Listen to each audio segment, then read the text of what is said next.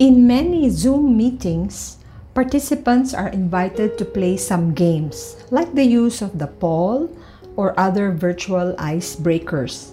And the most common question asked is, where is the first place you'd go to or rest when this pandemic is over? Most popular answers would be the beach, the mall, even beauty parlors and spa.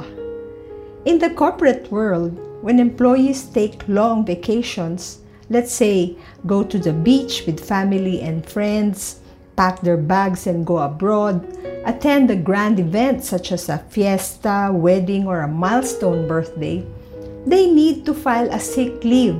Would you believe? Immediately after the vacation. Why? Because they come back to work even more tired than before.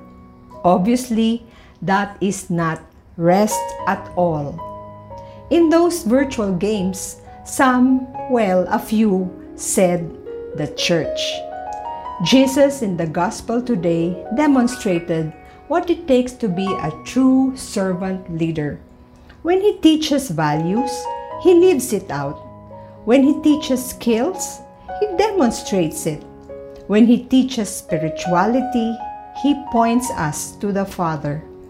Jesus shares his vision and works tirelessly to accomplish his mission, but not without genuine love, care, and compassion for his hard-working apostles.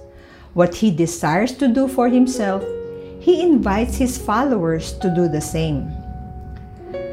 Come with me by yourselves to a quiet place and have some rest. In Mark 6 verse 31. Take note, even at rest, Jesus' words are clear. Come with me. Hindi lang siya ang may kailangang magpahinga. When he rests, we are with him too. Since the quarantine period, never have we experienced such outpouring of holy masses celebrated virtually, and we can attend it daily, sometimes even more than once a day. These masses to me are what I consider a time of rest with the Lord.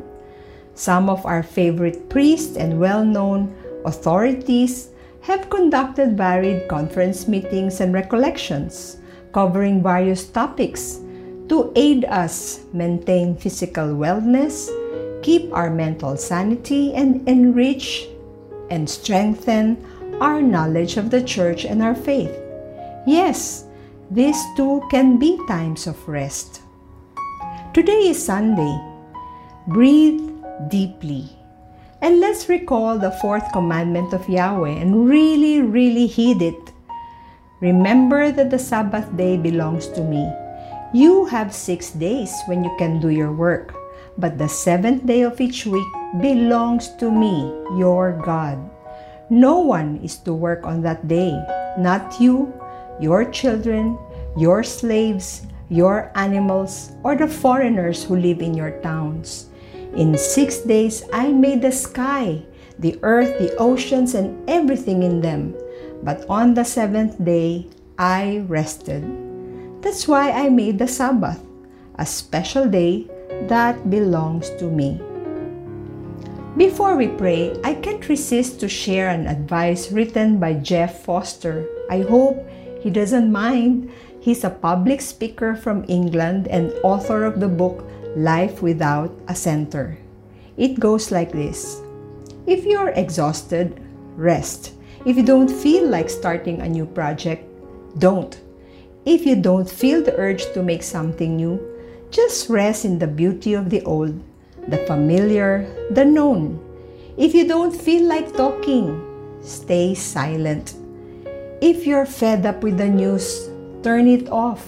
If you want to postpone something until tomorrow, postpone it. If you want to do nothing, don't feel guilty. Let yourself do nothing today. Feel the fullness of the emptiness, the vastness of the silence, the sheer life in your unproductive moments. Time does not always need to be filled. You are enough, simply in your being. Thank you, Jeff. This speaks to my heart directly. Well, we have to learn to REST. R for reset, E, enjoy, S, sit still, and T, time out. Lying down is not the only position for resting. Praying, meditating, listening to music, walking, singing, even doodling.